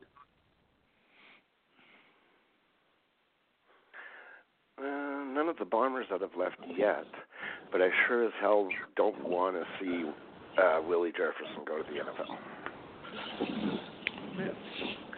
I think if he was going to go to the NFL, he would have done it already. There's still guys getting game tape from him. Yeah. I don't think it's going to happen. I hope it doesn't. Yeah. Oh. The thing with these guys leaving is, will it hurt for maybe a year? Sure. How many thousand defensive players come out of the American colleges? 22,000. 22,000 in Division 1. And that's just Division 1. Nobody's irreplaceable. No.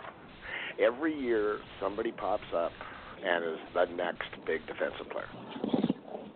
Every or year, offensive player, or next quarterback, or next whatever. Yeah, but especially on defense because there's so many guys that, in a lot of the American colleges, they play a CFL-style game. So there's so many guys that come out of the defense and go, oh, cool, I understand this a little bit at least. So, they're easy to find. And what, 1% make it to the NFL? No. Less than 1%? Yeah. Yeah. So, yeah, sure it hurts. The thing that for me that sucks is the name recognition.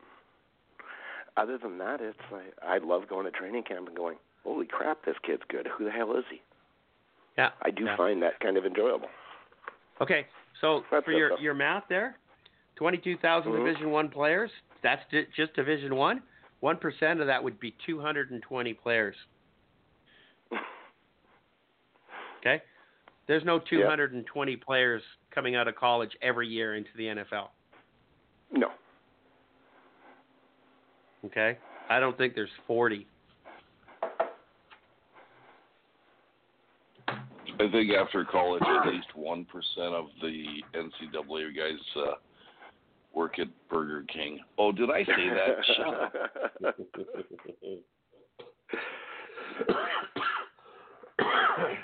That I could probably agree with. I'm probably sure of that one. Or some other fast food restaurant. Taco Time or whatever, right? Red Blacks acquire Nick Arbuckle. I think we've already discussed this one. There's no point in rehashing that one. Jeremiah Mazzoli re-signs with the Hamilton Tiger Cats. Do we expect a competition with Dane Evans this training camp? Well, from everything that I've heard, Jeremiah Mazzoli will be starting the 2020 CFL season on the 6-game injury list. He is not going to be coming back right away. Signing him was a little bit off for me. Why would you do that, or why would you feel the need to do that? I don't think anybody else was going to sign him. Yeah, strange move. What did this say to Dane Evans, who took you to a Grey Cup? Yeah.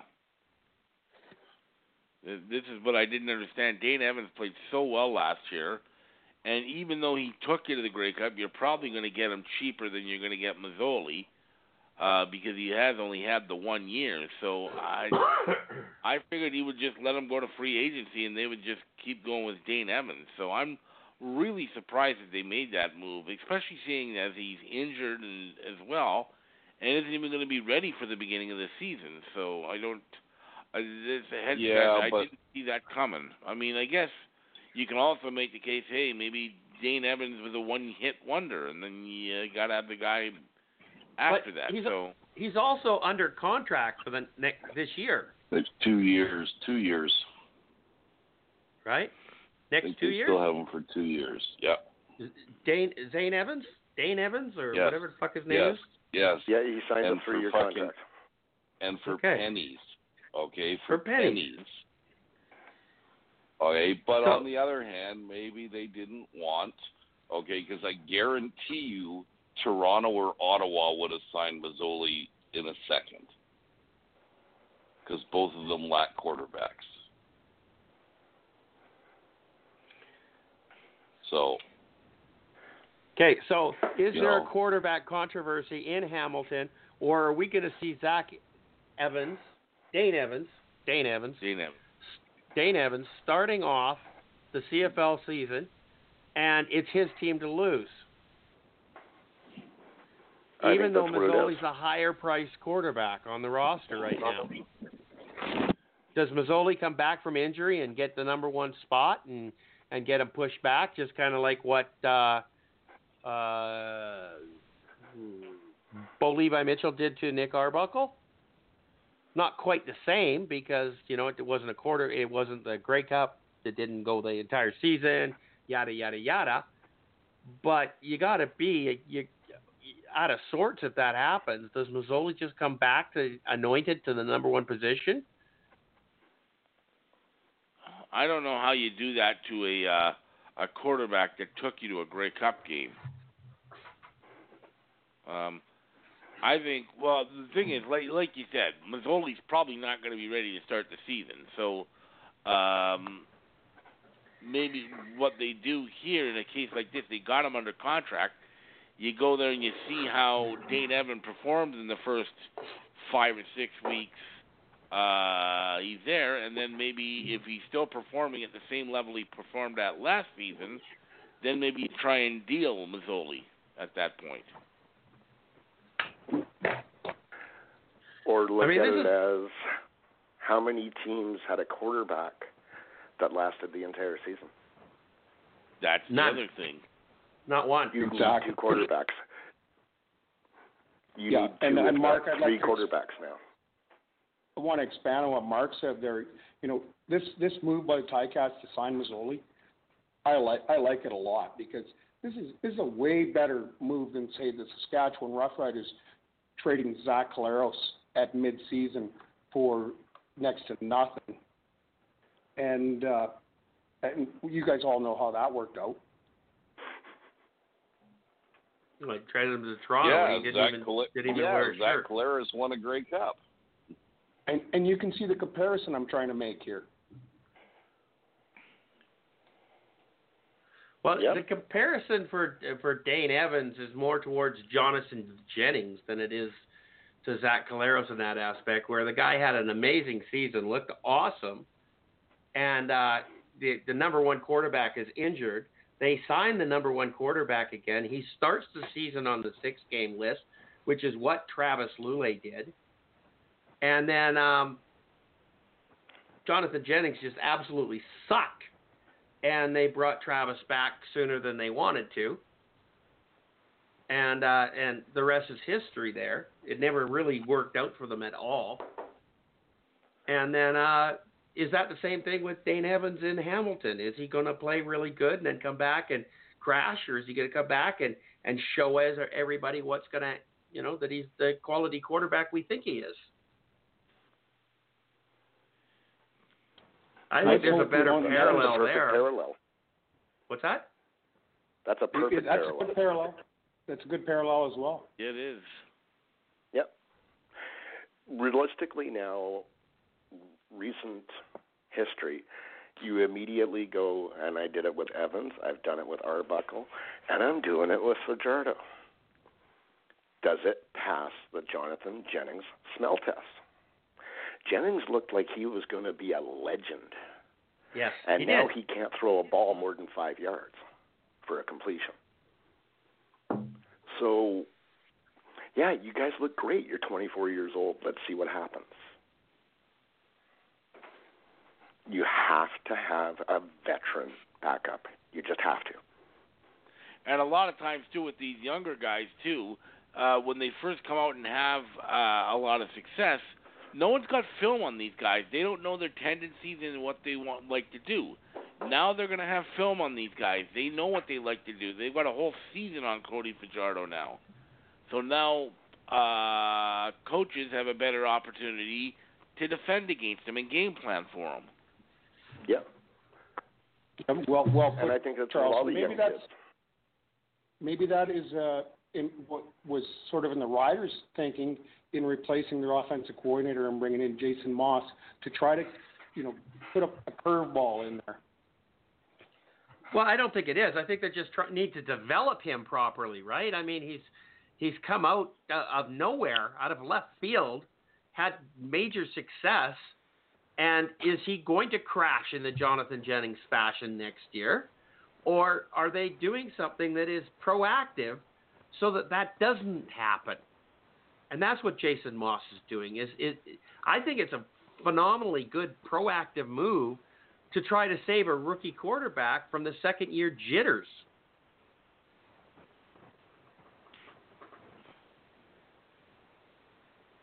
It's a brilliant move on the Riders' part, but I wouldn't be betting all my team on it, the success of my team this year on Cody Fajardo, any more than I would be betting the success of the Hamilton Tiger Cats on Dane Evans. I agree, Christopher. Saskatchewan gave him $400,000.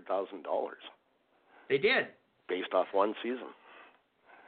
The Riders are going into 2020 with the shallowest quarterback depth in the CFL. If you really look at each team's quarterback room, including the including Ottawa, including Toronto, and of course Montreal, and of course the rest of the West, the Riders are heading into 2020 with the shallowest quarterback room. Want to bet? Name the Bomber quarterbacks. Well, of course, Bombers got to get somebody under contract. But they're both going to be signed under contract, Mark. So quit crying. I know. Let's suppose that two. Well, how many? Let's go to there, Mark. What's going to happen there? I understand that Chris Streveler is the number one sign, and I was like, what?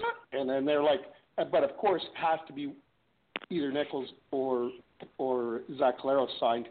What are your thoughts on the quarterback situation going into 2020 with the Winnipeg Blue Bombers? They cannot sign Matt Nichols. They just can't. The fans will boo him off the field. It's got to be Streveler and Collaros or somebody else, but it can't be Nichols. That's it. That's the you lost me at and or. Well, Collaros or whoever else. Yeah. Collaros may walk to Toronto. Regardless of what his opinions are of Winnipeg, that is still an extremely strong possibility. I agree with you fully. With you fully, and he also may only last one play again. Exactly. You cannot bet your season on Zach Collaros, although Winnipeg did, and they were successful. In no way, shape, or form am I saying it, but they can't bring Nichols back. They can't. He will get booed off the field. Yeah, you get Chris Streveler back. Zach Collaros walks to Toronto. What's the quarterbacking situation in Winnipeg? It's shit. But so they're going to have to sign. They have to sign Matt Nichols. If they can't sign Zach Collaros, they have to sign Nichols. I know. It's going to be hilarious. He's going to get booed off the field the first time he throws an interception or an incompletion. So, assuming that the Winnipeg Blue Bombers sign two of the three and get their quarterbacking situation kind of shored up, then the next shallowest quarterback room compared to the Saskatchewan Roughriders in the CFL, in my opinion, would be the Calgary Stampeders. And Will, maybe you can tell us a little bit about the Calgary Stampeders quarterbacking situation going into 2020. Are the BC Lions any better? Yeah, they got Mike Riley, who's their backup. I don't think we're looking at our backup quarterback, who is now defensive assistant. He retired, and we didn't even know about it. Yeah, and you know what? I think still all the way around the league, and last year was the exception to the rule, or guys stepped up. But if we hadn't talked about this at the beginning of last year, nobody had a backup quarterback. Nobody has a strong backup quarterback in the CFL. It's been that case for many, many years. Okay. And as far as Calgary's quarterback situation goes, they got a quarterback with a broken wing, and they got Montel Cozart. That's it. And Montel who? Yeah. Montel Kozak is got more possibilities, more upside than a lot of other CFL quarterbacks that have never played a game. Possibly. But okay. We haven't really seen him. You've also got a guy named Marcus McMarion. Who? I'm just looking at the Calgary Stampeders roster right now because I was trying to remember Montel Kozak's name. Because the Calgary Stampeders have a young stud in the stable that most people don't know about and haven't heard about, and it is Montel. Okay? Yeah, but if you flip over to the BC Lions roster right now, I don't even think we have a second quarterback on the roster. Do you know who the third-string quarterback was in Calgary last year when they decided to put Montel Cozart on the practice roster for that extra spot? Do you know who the third-string quarterback was? Go ahead. Trey Roberson. Really? Okay. Yeah, because he played NCAA college quarterback. That's what he did in college. Okay. Mhm. But the last 6 games of the year, they only dressed 2 quarterbacks. and Cozart was on the practice roster. Mm-hmm. Obviously, to get an offensive lineman or something like that. But most teams still are pretty weak in the quarterback situation. And you know what? I would not even consider signing Zach Collaros to anything, because he's not going to last the season if he's the starter. And you know what, Mark? If Winnipeg doesn't have a choice, they have to sign Matt Nichols, because he's the only experienced quarterback out there. Trust me, I know. Unless of it's not going to end well, Unless, of course, Ryan Walters can talk Darian Durant into coming out of retirement for a $70,000 bonus or something. No, Jonathan Jennings is going to be available. Only if he does it later in the season and walks away, or later in the free agency season, and walks away with yet another signing bonus, so that we can sign another guy of the caliber of Adam Bighill. Well, Darian Durant doesn't steal the $70,000, or however Bomber fans want to say it. We don't get Adam Bighill. Right, but I'm also thinking there's not. I mean, quarterback is, once again, CFL is a quarterback-driven league, and nobody. Yep. I really don't think Christopher. I don't think Jonathan Jennings is going to have a job this year. Oh, I guarantee it won't. It's not going to happen. Neither will. Neither will Dom Davis. I was going to say neither will Dom Davis. Yeah. Well, after the performance those two put on last year, I can't imagine anyone wanting him. Dom Davis is under contract for 2020 in Ottawa. He may be the backup quarterback to Nick Arbuckle. Yeah, I think Dom Davis has some potential under Paul LaPolice. So you're the one. Yeah, well, he was, but Phil, he was in Winnipeg with LaPolice. Come on, LaPolice, and LaPolice probably had no problem with him leaving. Okay, so there's that to consider, but any more than Drew Willie. Forgot, Drew Willie's still a young man. He could come back too. Charles, do you know who the BC Lions have as quarterbacks on the roster besides Mike Riley?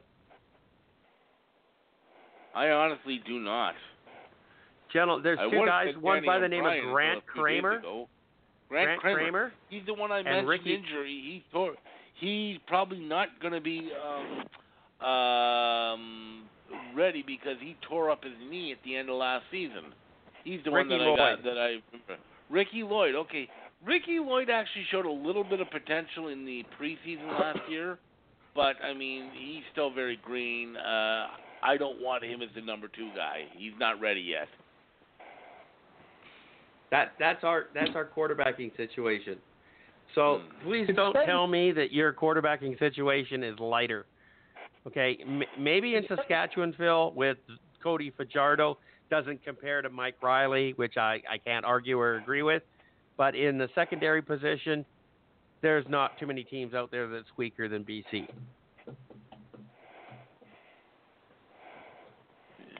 It's starting to sound like Jennings back up. Who knows?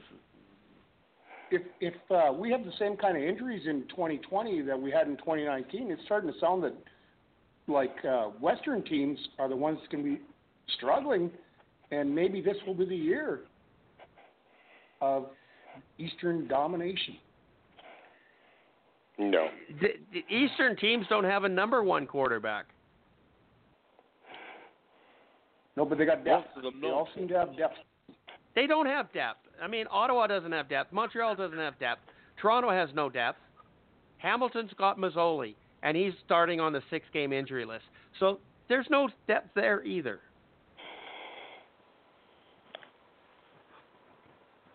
I mean, seriously, who does Montreal have in their stable right now?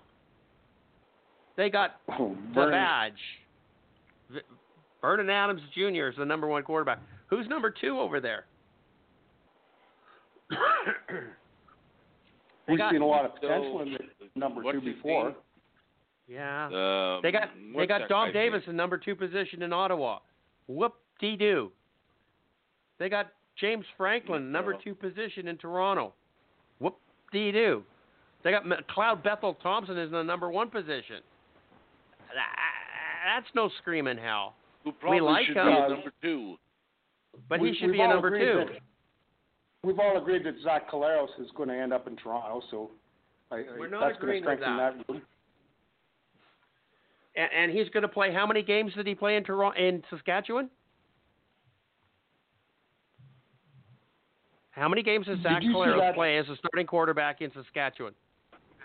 How many violent hits are you going to see like that again? Wasn't it one play? In 2020. I think it was 3. 3 plays? Yeah, 3 plays. I think it was 2 offensive plays and a kickoff. He didn't play the kickoff, so I believe it was 2 plays. Okay, so I am the general manager of the Winnipeg Blue Bombers or the Toronto Argonauts, I'm not betting my franchise on Zach Collaros' health. I would sign him. Both of those teams, I would sign him in a heartbeat. Winnipeg at least has an O-line that can protect him. It's the only thing I got to say. Zach Collaros was successful in Winnipeg, where he was not successful in Saskatchewan or Toronto or Hamilton because he didn't have an O-line to protect him. Period. End of story. No debate. And he didn't have to play every down. No. Good point. You know, if you're going to tandem him with Strevler in Winnipeg, it could be a very dominant force in the CFL next year. Zach Collaros could play an entire season. Could. Don't bet on it. I'm not banking on it. Don't quote me on it. But it's possible. If he plays an entire season, I'll predict right now Winnipeg will repeat. It's the best quarterback in the CFL, in my opinion. I'm okay with that. It's my opinion as well. Winnipeg has to sign Zach Collaros. They have to sign Chris Strevler. Those two are not up for debate. They signed Matt Nichols. All they're doing is repeating what they've done for the last 4 years, which was nothing.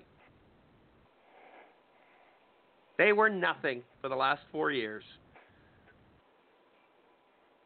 They're a strong team. They were good defense. They were, they were a competitor. Nobody thought that they were ever going to do anything. Winnipeg fans all thought they would, or hoped they would, or prayed they would. But in reality, Matt Nichols was never going to take you the distance. No more than Jeremiah Mazzoli's going to take you the distance in Hamilton.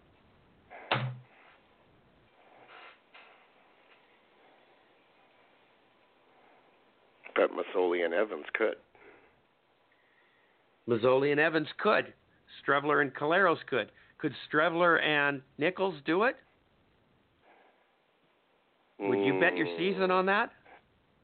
Nope. Probably not. You may have to. But I would bet my season that Cody Fajardo and Nichols could after the Bombers sign Zach Collaros and Chris Strevler. Somebody's going to sign Matt Nichols. Mm-hmm. That's what I'd like to see happen. And that would be a very smart move, Phil. For everybody, including Nichols. And no one in Saskatchewan, me stating this in January, would agree with me right now. But, when you think things through about the longevity or the, how it is quarterbacks are able to make a whole season in the CFL and how that hasn't been working out. It's like climate change. It's coming. It's worse and worse every year, man. Well, I think that the tandem of Strevler and Collaros last year for the last 4 or 5 games of the season and the playoffs took a lot of stress off of Collaros' ability to play. I think that if you don't have quarterbacks that don't have to play every down, they're going to feel better at the end of the game. They're going to feel better at the end of the season. I think that's what Mike Riley has to stop doing is these third and shorts and stupid shit like this, and need to sit on the bench a little bit more. And he could last a lot longer than what he's going to with the abuse that he's been taking. I see that every down quarterback is not going to happen anymore. And that might not be the case with Bo Levi Mitchell, who never gets touched.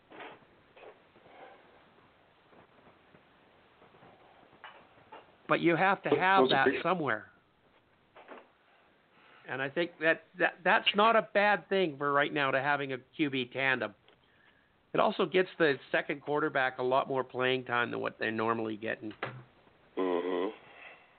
You know, and in reality, you can talk all you want about quarterbacks and running backs, but let's face it, Winnipeg won the Grey Cup last year for two reasons, and it was their offensive line and their defensive line, because down the stretch, those guys dominated. They owned every team they played. It's that simple. Mm-hmm.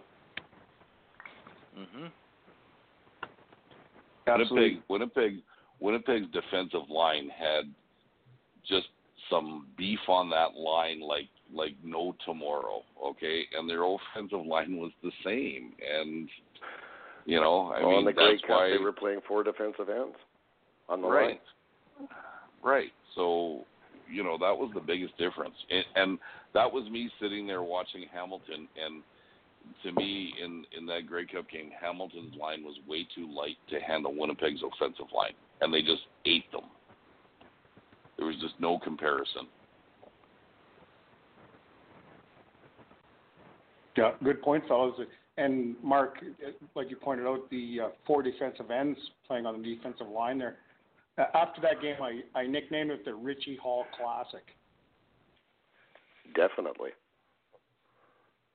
Now, hopefully he takes that as his swan song. And fucks off?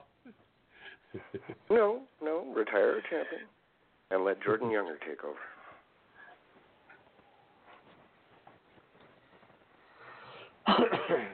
Okay. I think we've just covered segment 9, which is fresh off the Grey Cup, we think will be the starting quarterback in Winnipeg. I think we've done that one. Pretty much. We got about 8 minutes left in the show, so 6 minutes left. So let's deal with a couple of things. Clarifying the rule on the CBA about the quarterbacks. Well, I think we've done that. One article that I noticed today that's not on the agenda, and no fault to Charles, I just noticed it. Edmonton Eskimos announced that they will be doing a general admission $22 ticket for certain areas of the stadium, end zones, whatever, walking around the concourse, not having a seat attached to it. This is on the heels of what Winnipeg did last year, I believe. They've also done free admission to kids 17 and under through the months of July and August. Again, that's going to be specific sections, but it will actually have seats attached to it, providing there's a paying adult accompanying them.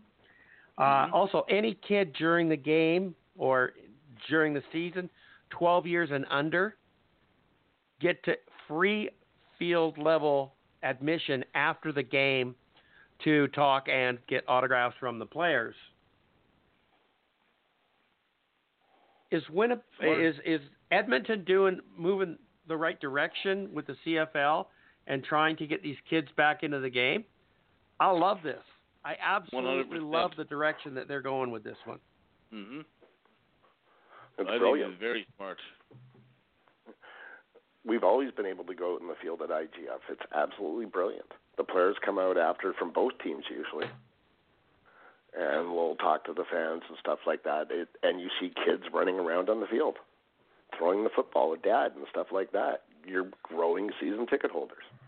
Yeah. It's a brilliant move by Edmonton. Yeah, at 17 and under, that's an adult. Yep. Okay? Yep. I mean, you can be tried in adult. So, I mean, this is a great move to get young people involved. I'm excited for the league and the direction that a lot of teams are going.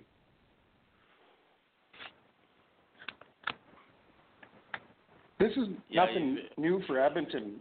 They always offered cheap tickets in the end zones near what I think is the Winnipeg equivalent of the Rum Hut, or is it Edmonton that has the Rum Hut? I forget who it is. No, Winnipeg. And Winnipeg does. Winnipeg.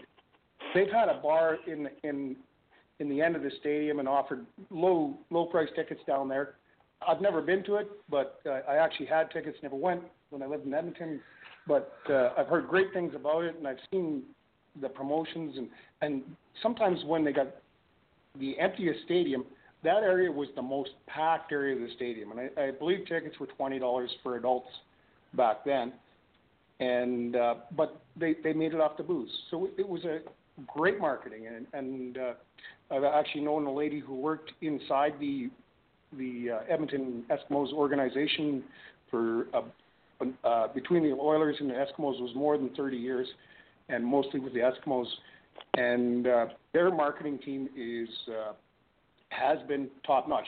Now you got to realize the Eskimos have to market differently because they got a huge stadium that's impossible to fill with Commonwealth, which only cost the city or only cost $27 million to build at the time they built it. The timing was correct, and considering what it would cost today. Sort of rambling on. Go ahead, guys. No, that's okay. I mean, it's what we're talking about. And Charles, do you remember the President's Club at BC Place? The President's Club. Yeah, it was at one time called Pez's Place, and then it became the President's Place after that. Yes, I do. Yes. And it was a part of the end zone, kind of like what Club Orange is, except you had a seat. You had a designed seat in front of you. Yep. And you could just go up and hang out in the bar behind it. Club Orange was not like that because it was strictly a box level type of thing. That's now changed. So the end zone tickets that were very cheap, it's now called the Den, and you get yourself a seat designate, but you can go up and stay in the top. And that's kind of this is awesome now. This is absolutely awesome. I would definitely be having my seats in the end zone for $280. Okay, $280. You can get a season's ticket in the Den and go up to the bar, sit around, watch TV, do whatever else, or be sitting in your seat in the end zone. Yeah, I just noticed that. Yeah, it's just going back right to what President's Club was way back when I had season tickets in that. I also had them in Club Orange, but that's where I wanted to sit, and they brought it back. This is awesome. I wish I was still down on the coast. I'd be going here. I got the thing, Mark. I understand that we got only 2 minutes left in the show. Anything else anybody wants to say before we wrap this up? Hey, I just want Phil to know Phil would be very proud of me because my name is on the waiting list for Saskatchewan Rough Riders season tickets. Why? What the fuck? You heard me. I don't think they have a waiting list anymore. Yeah, they do. They wait to see who's going to renew season tickets, and then they take you off the list. So I'm just waiting because I want dibs on good tickets for the Grey Cup this year. So. Oh, okay. Okay. So you're just buying some cheap seats in Saskatchewan for the season? No. And then getting I'm not going to buy cheap seats. I'm not going to buy cheap seats because I want good seats if I go to the Grey Cup. But I'm still debating whether I want to go to Regina for more than 15 minutes. So. Yeah, let's fly there for one of the games. I got to wrap up the show, guys. This has been Let's Talk CFL podcast episode 417. I've been your host, Christopher Jones. It's good to be back talking football in 2020.